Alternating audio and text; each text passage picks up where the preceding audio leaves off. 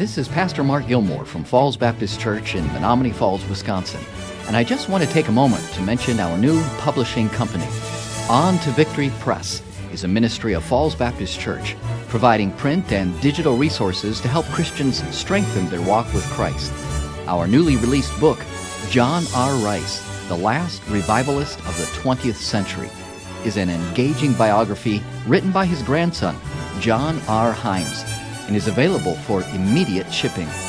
On to Victory Press is dedicated to providing biblical resources to equip God's people both individually and corporately to walk with Christ and to teach others to do the same. New subscribers to our website, ontotevictorypress.com, will receive a 10% discount on their first purchase. For this and more heart-stirring resources, please visit us at ontotevictorypress.com. That's ontotevictorypress.com.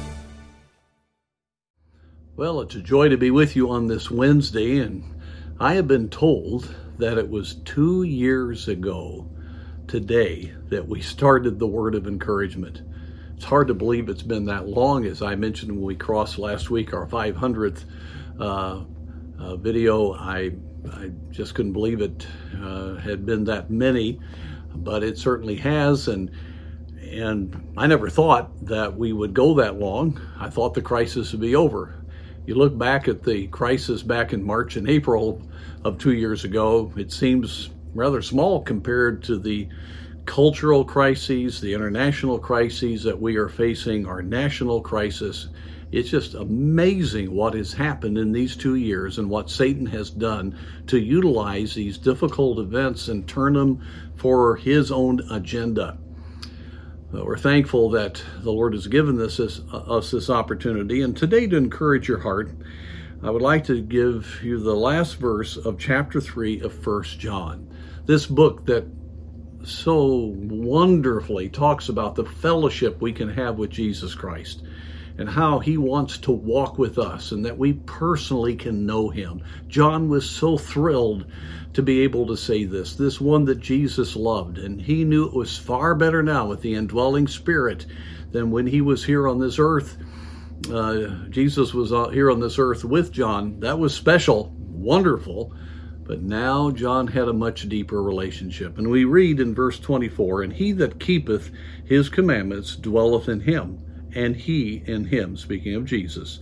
"And hereby we know that he abides in us by the Spirit which he hath given us." When we have a kindred heart, when we embrace what Jesus has told us in the Word, what the Spirit of God has given us in the full revelation of God's Word, when we keep that, when we depend upon that, when that's our heart, then we have this mutual dwelling. We are one with Christ. But what I wanted to mention as a way of encouragement is that second part of verse 24. "And hereby we know that he abideth in us." How do we know that? By the Spirit which he hath given us.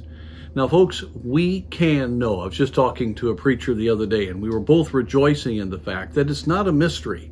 We truly can know that we are in a relationship with the Lord, that our lives are where they ought to be, because the Spirit of God will witness to that. He will endeavor to make Christ very real to us.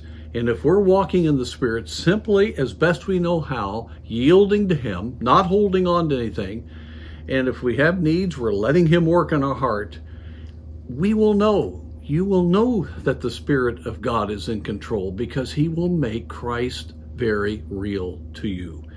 And this is not a mystery. It's just that the Word of God means something. You're thinking biblical thoughts. Your heart is encouraged. You're getting wisdom. And you just are spiritually aware. It's tragic to me how many Christians only have moments of that, but do not live in a Spirit-filled relationship with God. We have the Spirit so we can have that unity of heart. Friend, you ought to be right with God and know it. You ought to be filled with the Spirit and be evidencing that in your inner spirit. It ought to be real. And what an encouragement.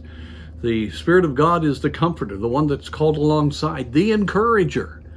And no matter what is happening, we have that Word of encouragement through the Word, illuminated by the Spirit, and having Him minister Christ to us. So indeed, 24/7, we can stay encouraged.